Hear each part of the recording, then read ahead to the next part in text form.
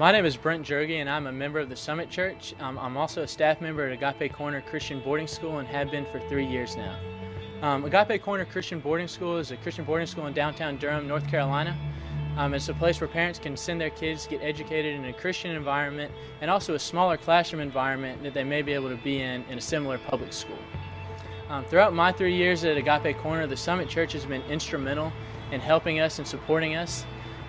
Whether it's just college students coming out for a day at the park and playing kickball, or college students coming to tutor or help out, or adults taking a Saturday and saying, we want to help you with a big project, such as tearing down a fence, helping out with landscaping, or even help us rebuild the building, our school building that we renovated this last year. It's just been great to see the church come out and help us in those areas. We have more projects to do this year. We have exciting things going on here at Agape Corner for 2010. This upcoming summer, we have Serve RDU going on.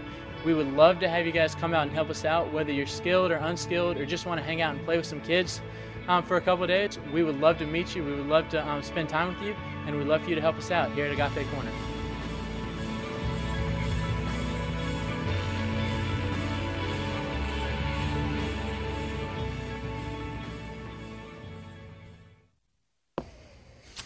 Good morning, Summit Church. All right, we had the most incredible weekend last weekend. This was by far the most evangelistically fruitful weekend that we have ever had. It wasn't even so much the number of decisions that were made or the number of people, but the stories that were told. Sometimes, you have baptisms where what you see are a lot of people who have been Christians for a long time, or people coming from other churches or traditions where they didn't baptize, and they're going through that. But last weekend, I heard person after person after person who had trusted Christ either last week or sometime in the last few weeks. So it was an incredible weekend. I thought this picture was great. I'll put this one up here. I'll tell you why. This is what we took out there. My small group has more baptisms than your small group.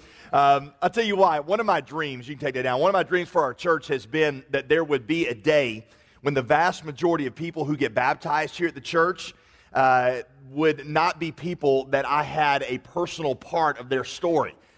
You see, rarely do people get baptized just because they hear somebody teaching or preaching. It's almost always because somebody has been involved in their lives.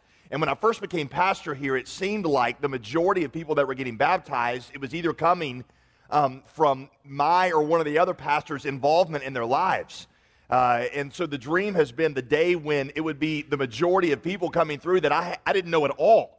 That dream came true last weekend because I just saw so many people who referred in the baptismal to somebody else who had invited them and brought them and been a part of seeing them come to Christ. I saw people who were brand new Christians bringing others. One guy that I know personally that I led to Christ last year, standing outside waiting for his dad who was coming to church for the first time ever, told me also that his brother-in-law was getting baptized that day. I saw one guy who trusted Christ and got baptized this time last year, counseling other people who had trusted Christ last Sunday. Then there were the parents of one of our college students who said in the baptismal, our kids invited us to come to church with them this weekend. We didn't know why. We didn't know why they didn't come home, but instead they made us come here. I was like, I know why. But we were just coming to spend some time with them this weekend, and we had no idea that this is what God had planned for us, to change our lives and for me and my wife to be here in the baptismal here in front of them. So could we just, at all of our campuses, thank God together for what he did?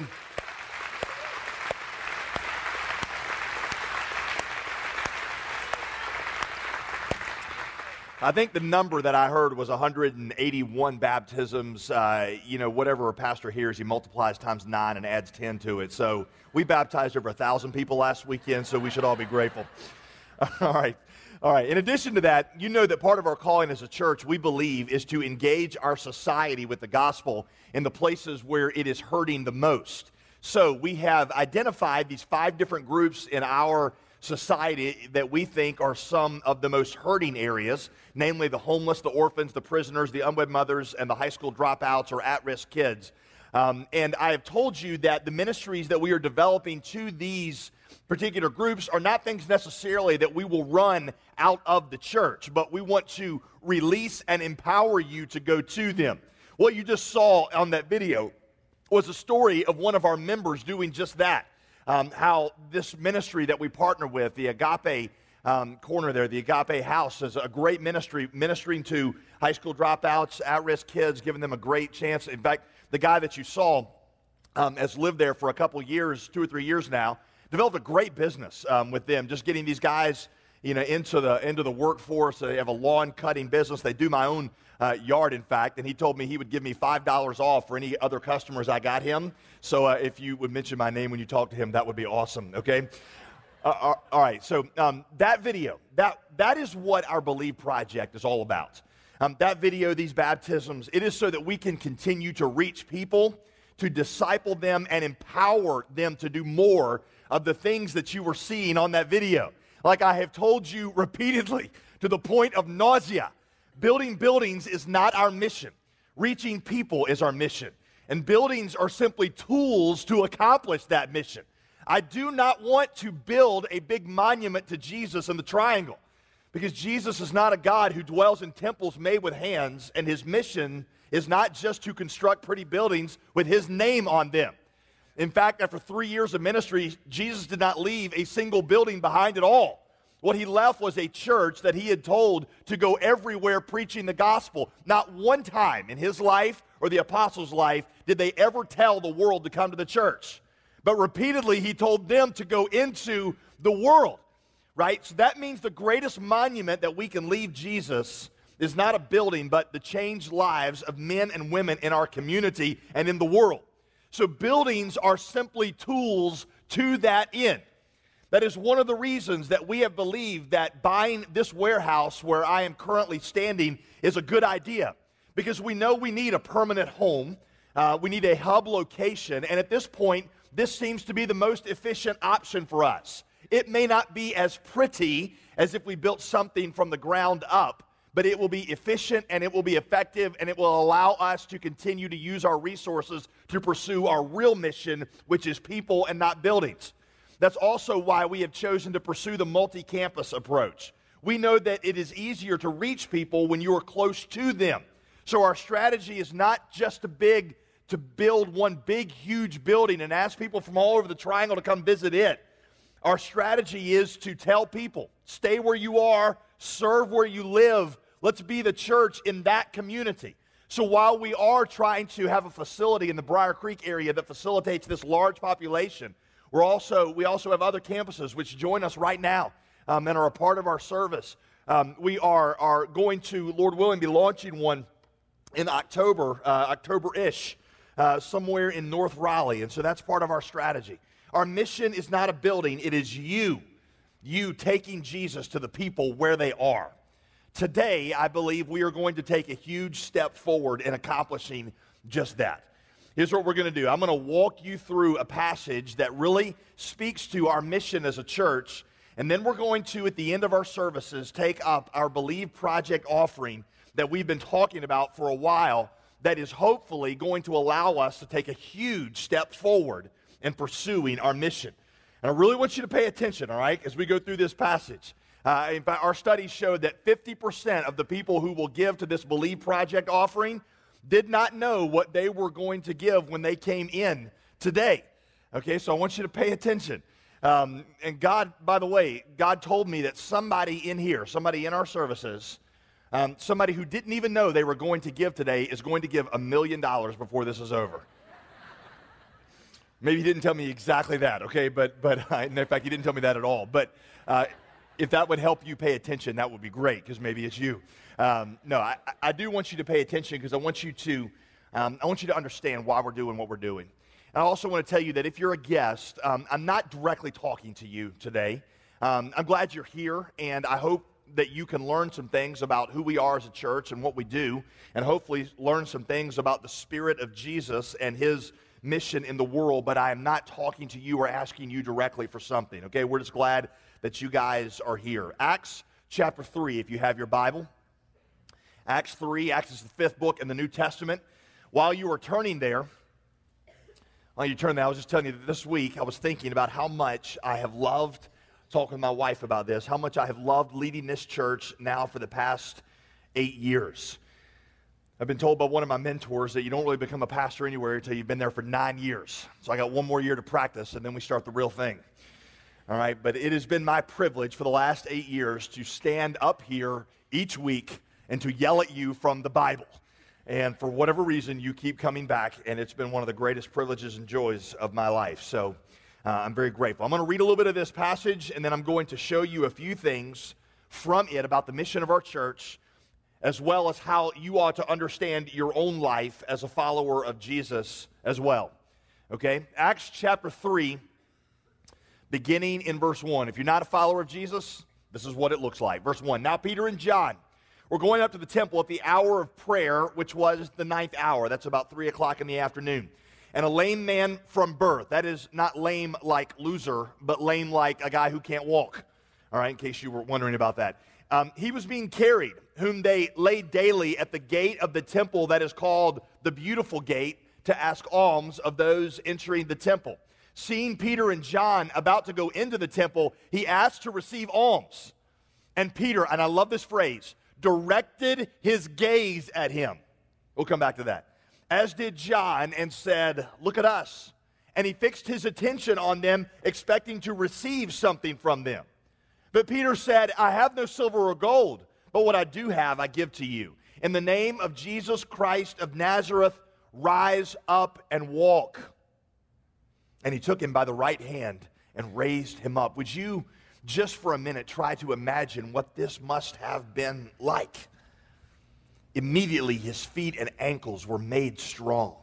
And leaping up, he stood up and began to walk and entered the temple with them, walking and leaping and praising God. You just get the image of a guy for the first time in years is walking, and he's doing that thing that like 13-year-old boys do, where you're always trying to touch the highest thing he can. He's going to the temple trying to touch the tops of the doors. He's leaping and he's praising God and giving people the body bump and the high five, and it's awesome. Here's the first point that I want to make to you.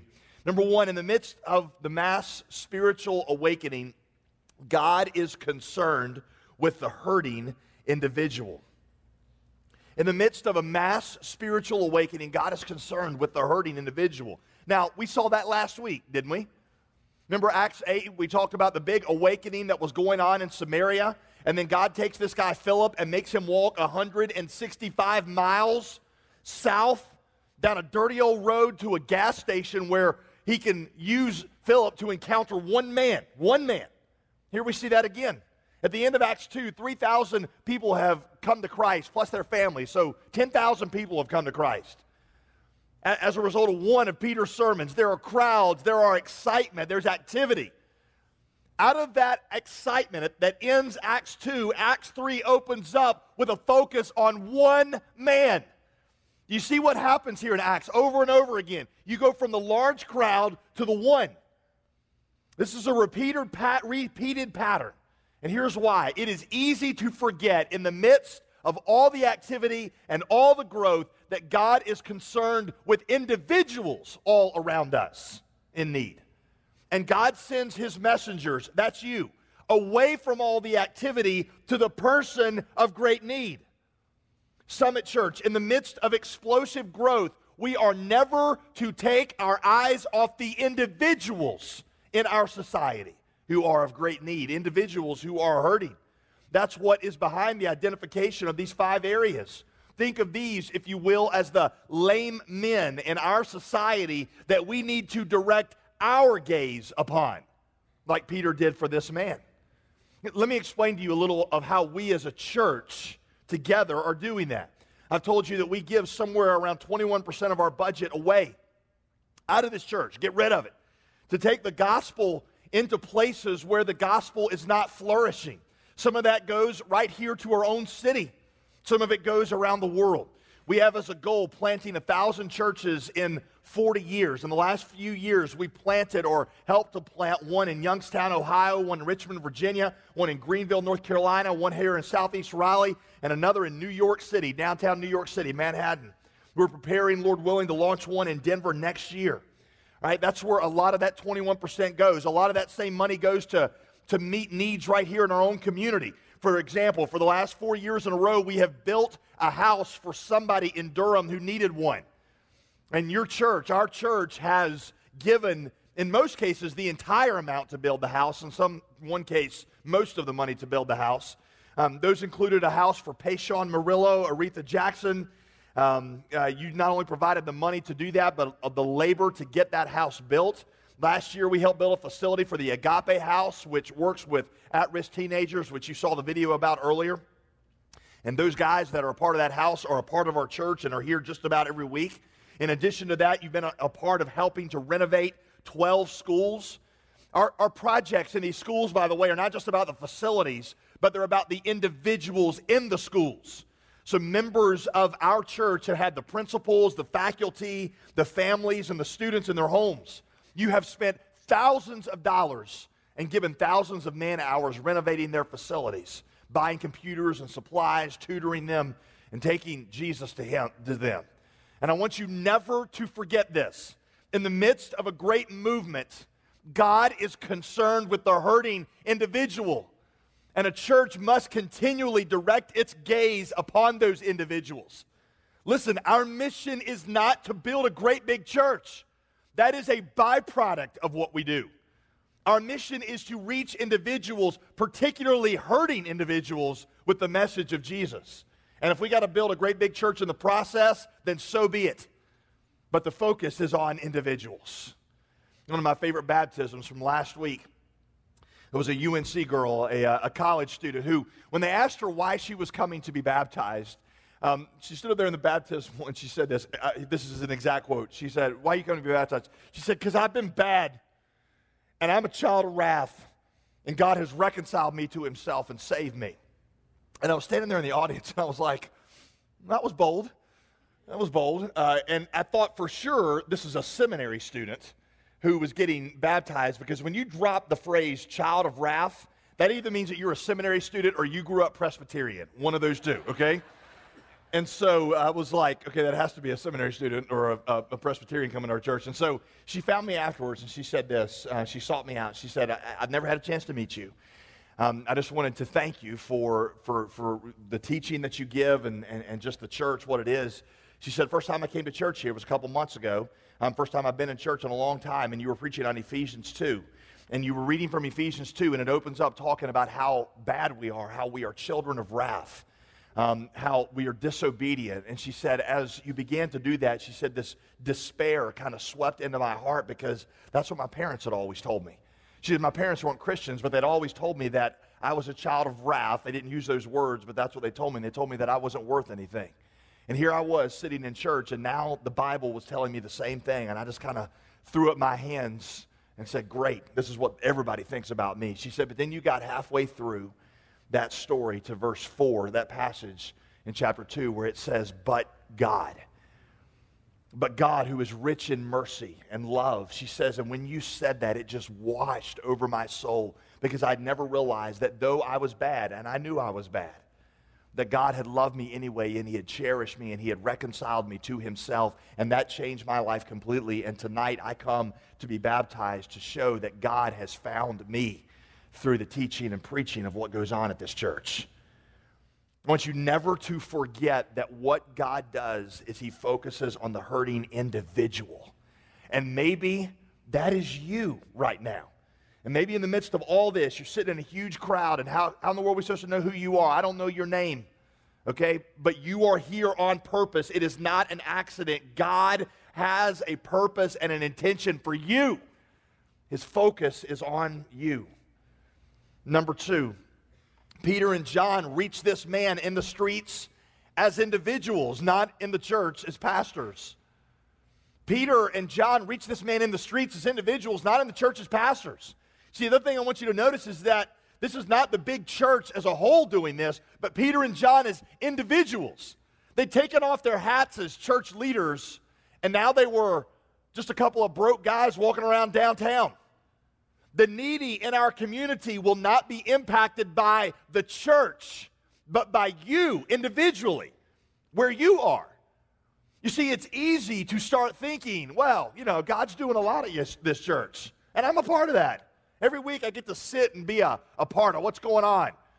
So in sort of like I'm part of the audience. I'm the laugh track. That's kind of my role here at the church. And And so I'm a part of this, and you are a part of it. I get that. But the church, listen, the church is not where God does most of the ministry.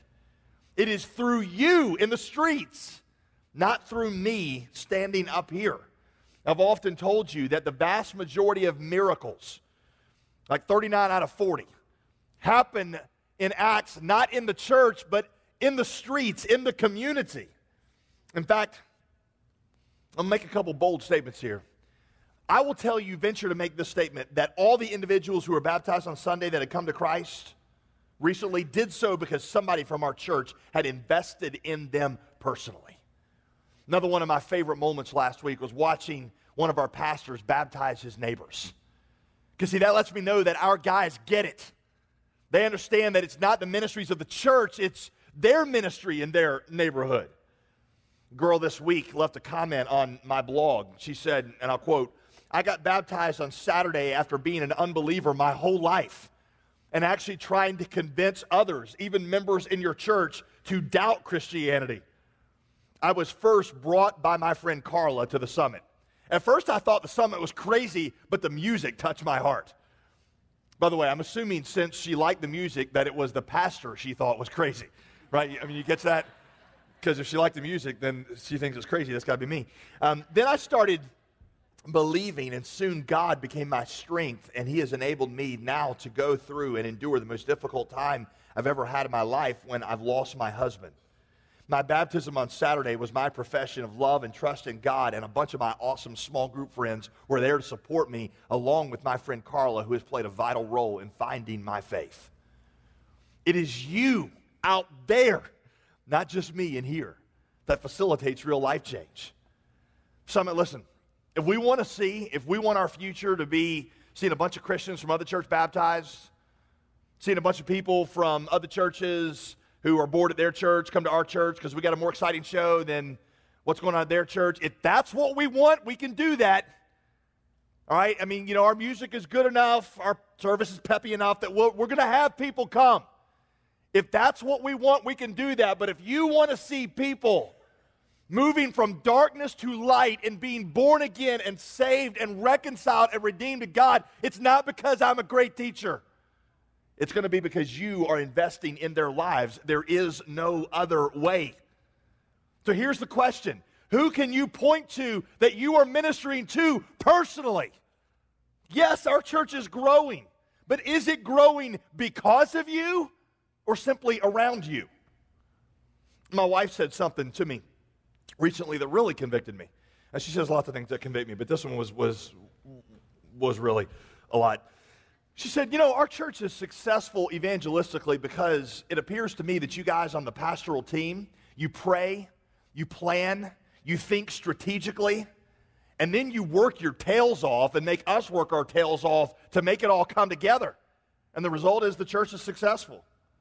Maybe the reason that we meaning she and I and our family, are not more successful at reaching our neighbors is because we don't pray and plan and think strategically as a family and work as hard at reaching them as you guys do at the church.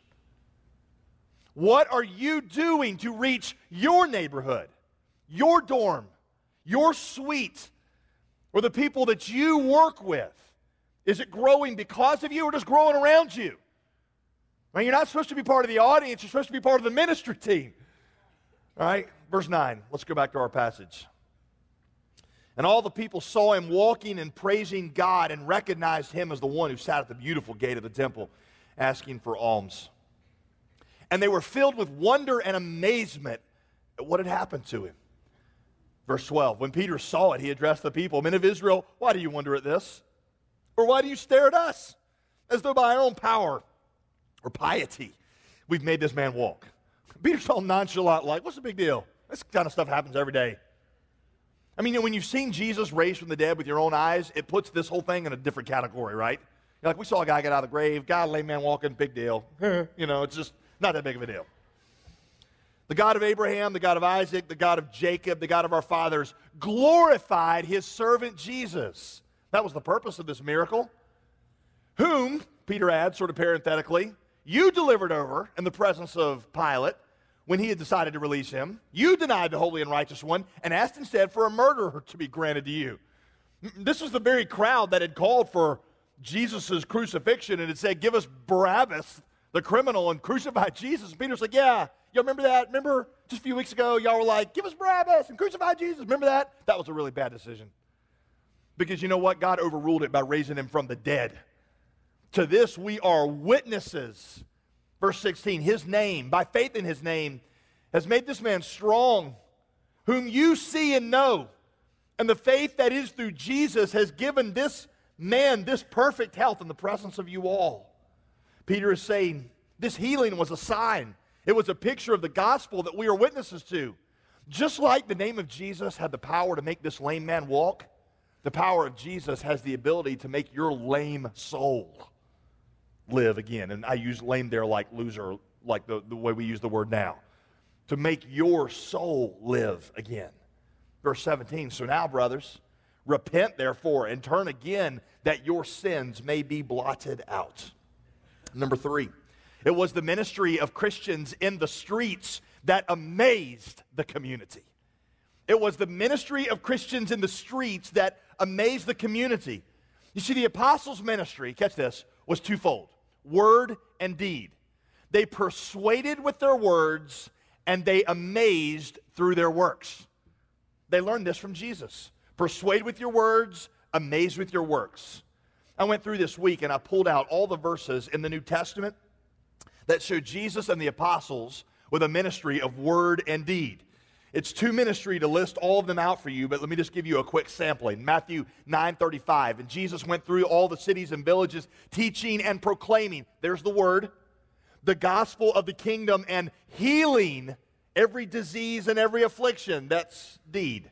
Luke 9:11, the crowds followed him, and he welcomed them and spoke to them of the kingdom of God, that's word, and cured those who had need of healing, that's deed. Luke 9, verse 1, and he called the 12 together and sent them out to proclaim, that's word, the kingdom of God, and to heal. Acts 8, verse 6, and the crowds with one accord paid attention to what was being said by Philip when they heard him. That's word, and saw the signs that he did. That's deed. And then there was much joy in that city. Word and deed. And they're closely related together, by the way. The works are not just random magic tricks or random acts of kindness. The works demonstrate the word and authenticate the word. They are called by Peter in chapter 4 a sign. In other words, a sign points to the word. He's saying just like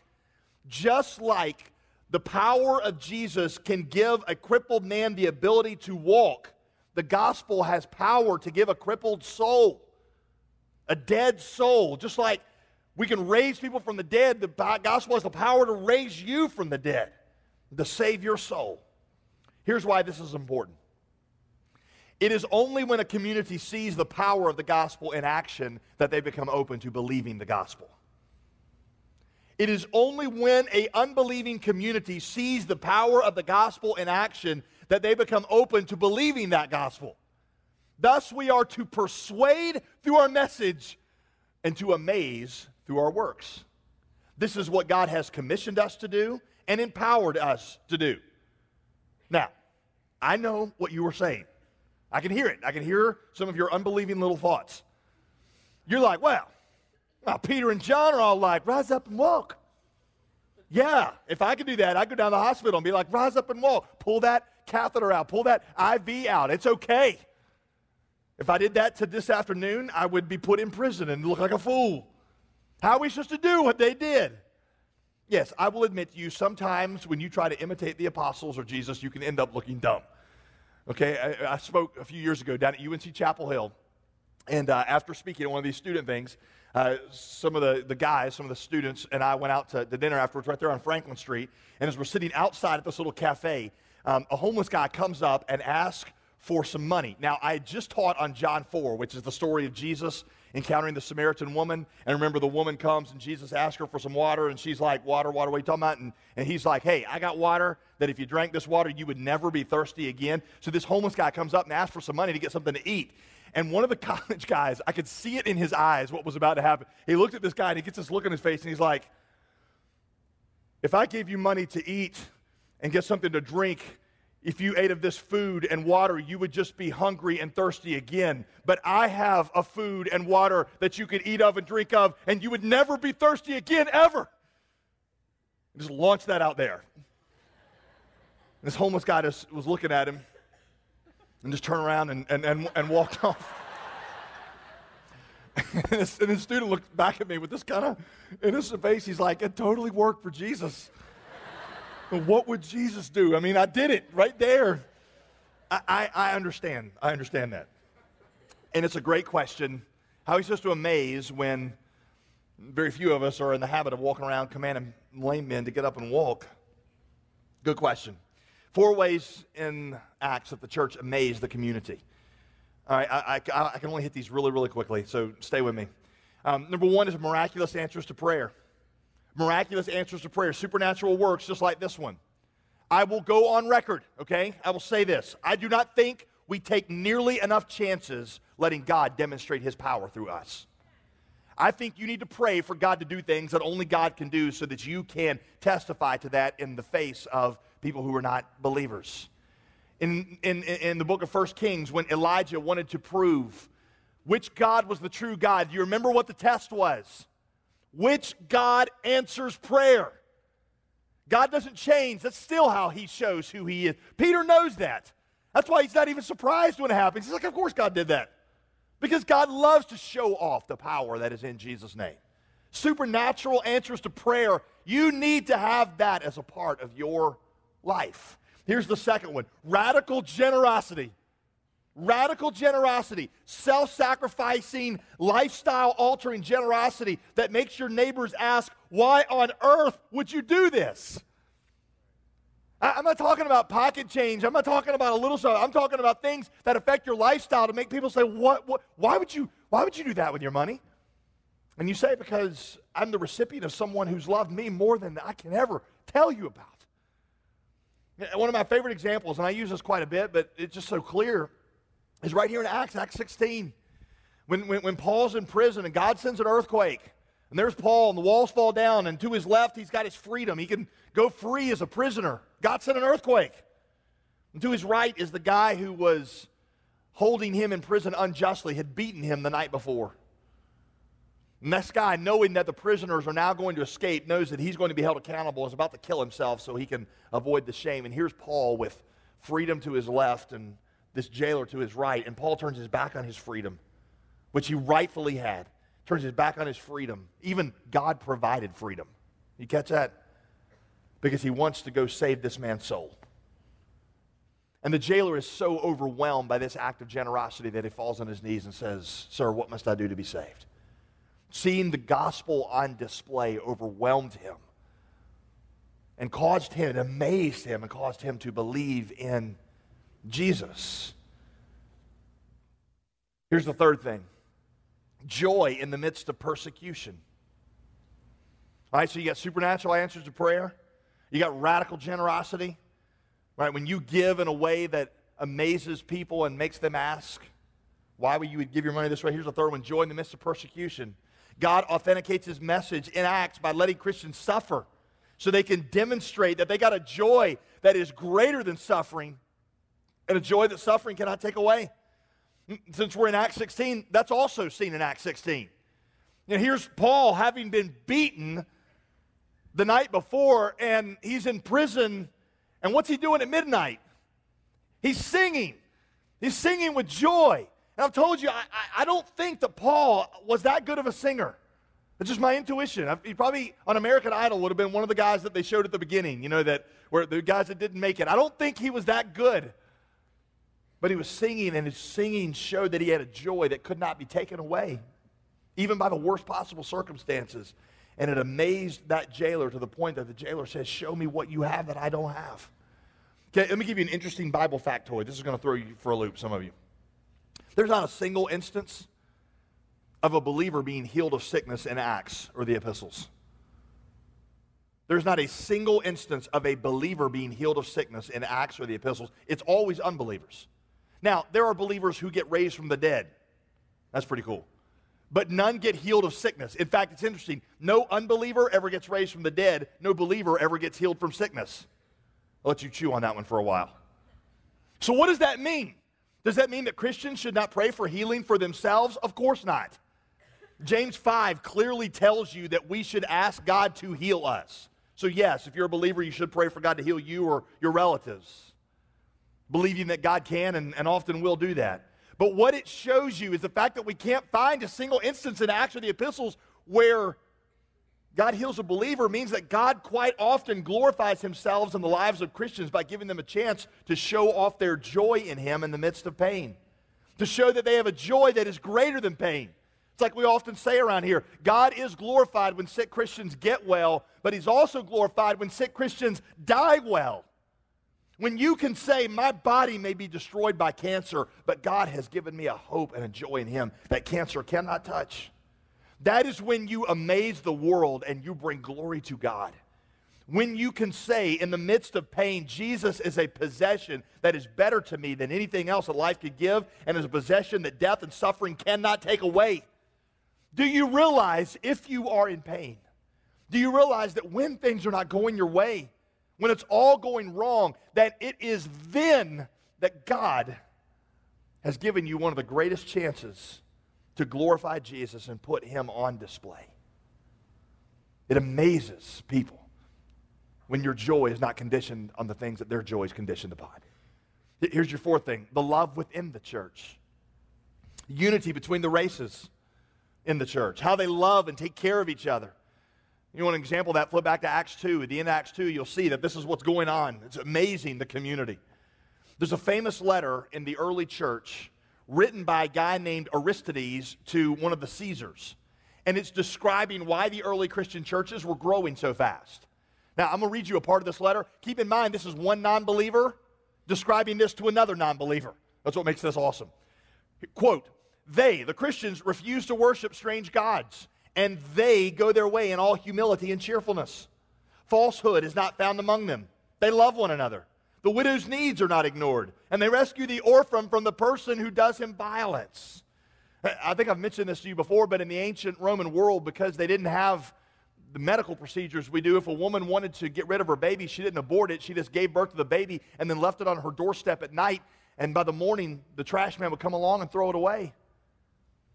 Christians became famous for these things called baby runs, where they would go out at 2 or 3 in the morning and they'd pick up these children on the doorsteps and they would bring them into their own homes and adopt them. They would care for them. That's what he's referring to right there. He who has gives to him who has not, ungrudgingly and without boasting. When the Christians find a stranger, they bring him to their homes and rejoice over him like a true brother. In other words, they took in refugees. We have families who do that. We need more, but that's going on here in our church. They do not call brother those who are bound by blood ties alone, but those who are brethren after the Spirit and in their God. When one of the poor passes from this world, each provides for his burial according to his ability. Another thing happened in the Roman world is that prisoners and poor people, whenever they would die, would just be discarded on a trash heap. And the early Christians believed that was not showing the dignity to human beings, and so they began to get these bodies of prisoners and poor people and bury them at their own expense. And that's what he's referring to right there. If they hear of any of their number who are in prison or oppressed in the name of their Messiah, they all provide for his needs, and if it is possible to redeem him, they set him free. If they find poverty in their midst and they do not have spare food, get this, they fast 2 or 3 days in order that the needy might be supplied with the necessities. This was the early church, and it was massively effective in the ancient world. Summit, our church, will be massively effective in our community when we are this way too. When we are people of miraculous answers to prayer. When we are people of radical generosity, lifestyle-altering generosity. When we are people of undauntable joy. When we are people of compassionate love within the church. It's like Francis Schaeffer said 30 years ago. The church, just being the church, is the ultimate apologetic for the gospel. So let me use this to comment on our mission as a church. Our vision is to see you, our people mobilized and equipped to go out to minister to the community. Let me show you two pictures that I think serve as a good metaphor for how churches build. And you try to figure out which one I think is the better one, okay? It'll be obvious. All right, here we go. Here is picture number one. Now, what is that? That is a cruise ship, and that is awesome. You ever taken a vacation on a cruise ship?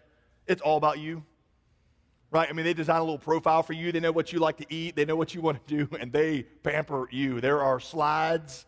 There are daycare things for your kids, right? I remember, go and I would order the food and at the thing, and they'd have like 4 entrees, and it took me to the end of the week to figure out that I could just order all 4 of them. Which one of these you want? I want all of them. Just bring them. I'll eat a little bit of this, a little bit of that. It's just all about you, and that's how a lot of people want a church to be built. Here's another way that you could build a church. That's right. That is a Nimitz-class aircraft carrier. Now, a few things about that ship. It's not luxurious. My grandfather served on one of those in World War II. It's like 19 people are packed into one room. You're not looking at a lot of comfort there. It costs money, yes, but it's built for an entirely different purpose. It's not luxurious, but it gets the job done. That thing can take out small planets, okay?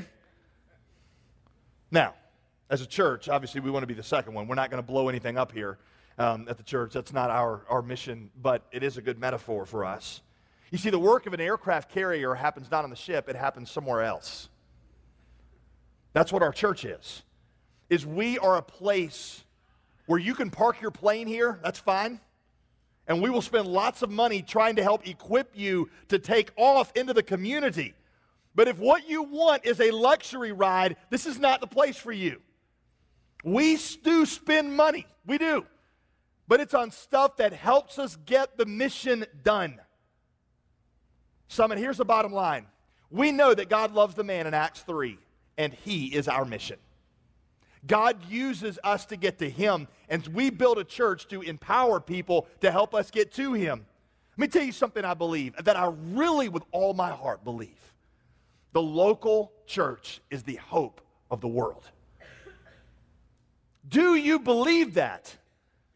The local church is the hope of the world because the local church is equipped to empower people to take Jesus to people like the man in Acts 3. If you believe that, then I need you to put your money where your mouth is. And I need you to give extravagantly to it because we got a very important step in front of us that we need to take with confidence and boldness. Let's review exactly where we are. We have purchased this warehouse where I'm standing. As I told you, this is the cheapest way for us to get a permanent home, and now we got to start getting to work on it, transforming it into a usable space. We believe it's going to take $1 million to get a good, healthy start on it, just to get started on it. So we're taking an offering that it's going to be divided 3 ways. 70% is going to go to upfitting the warehouse so that we can begin to use it. 20% is going to go to one of our campuses that has some needs in the worship and kids area, and then 10% of it is going to go to help us plant this new campus in North Raleigh. We've called this project Believe because we believe that belief unlocks the power for the mission of God. We believe that God's willingness to save people and his power to do so are nearly unlimited. We believe God wants to change people's lives in our community more than we do. We believe God loves the man in Acts 3 more than we do. What God's people are put here to do is to believe on behalf of others. Just like here in Acts 3, Peter and John believed that God loved the lame man and wanted to save him. So they stepped in and released God's power into his life. That's what we're here to do. We're here to believe that God loves our community, not to persuade him to, but to just release him to do so. We believe in a thing here, if you're new here, called intercessory faith. And it means when you believe on behalf of somebody else. A lot of times Christians use the word intercession to refer just to prayer, which is fine, it is prayer, but they make it sound like all you're doing is telling God a bunch of stuff that he didn't know was going on. Like you're God's CNN news ticker reel, right? And you're like, God's like, oh, guys, this is going on in here. He's like, oh, I didn't realize that. Thanks for letting me know. Next time, let me know sooner, and I'll do something about that, No. God already knows what's going on. What you are put here to do in intercession is to believe on behalf of somebody else. and believe and thereby release what God wants to do in and through their lives. We are to believe and then to offer, to give. The place we get this, if you're new around here, from a lot of different places, but John 6, where Jesus wants to feed the 5,000 hungry people, right? Nobody knows what to do except for one little boy who's got 5 loaves and 2 fish and offers it to God. 5 loaves and 2 fish, otherwise known as a Hebrew Happy Meal, right? Not a lot of food. But he says, I believe that God wants to do this, and I offer it to God. And God takes it and multiplies it and uses it to feed the multitude so that there's 12 baskets left over. That's where we are before our city. We have to believe on behalf of our city and put our resources in his hands so that he can use them. You know, I read that thing a few minutes ago about the earliest Christians. If they knew that somebody had a hunger need, they would actually fast 2 or 3 days so that that person could eat. Here's a question. Would you be willing to alter your lifestyle because this community has a need? And the need is for us to be a church that reaches and empowers people in all parts of its community. Would you be willing to do without certain things so that we can take this next step as a church? Now again, I know that some of you say, I hate it when they talk about money. And I want to go to a church where they don't talk about money. And I understand that some of you say that because you came out of a place where this was abused, where it was all, kind of focused on the church, where they just spent a bunch of money on themselves. I can't answer for them. I honestly can't. I can just answer for us. And I tell you, that's not what we're doing. And if you let me be a little bold here, okay? The reason that some of you say that you want to go to a church where they don't talk about money, the reason for some of you is not because you've been in a place where it was abused. It's because you want to go to a church that's a cruise ship where it's all about you. That's what you want. And yes, I'm picking a fight. All right? You want to go to a place where they don't talk about radical discipleship. You want to go to a place where you sit in a room paid for by somebody else and it's all about you.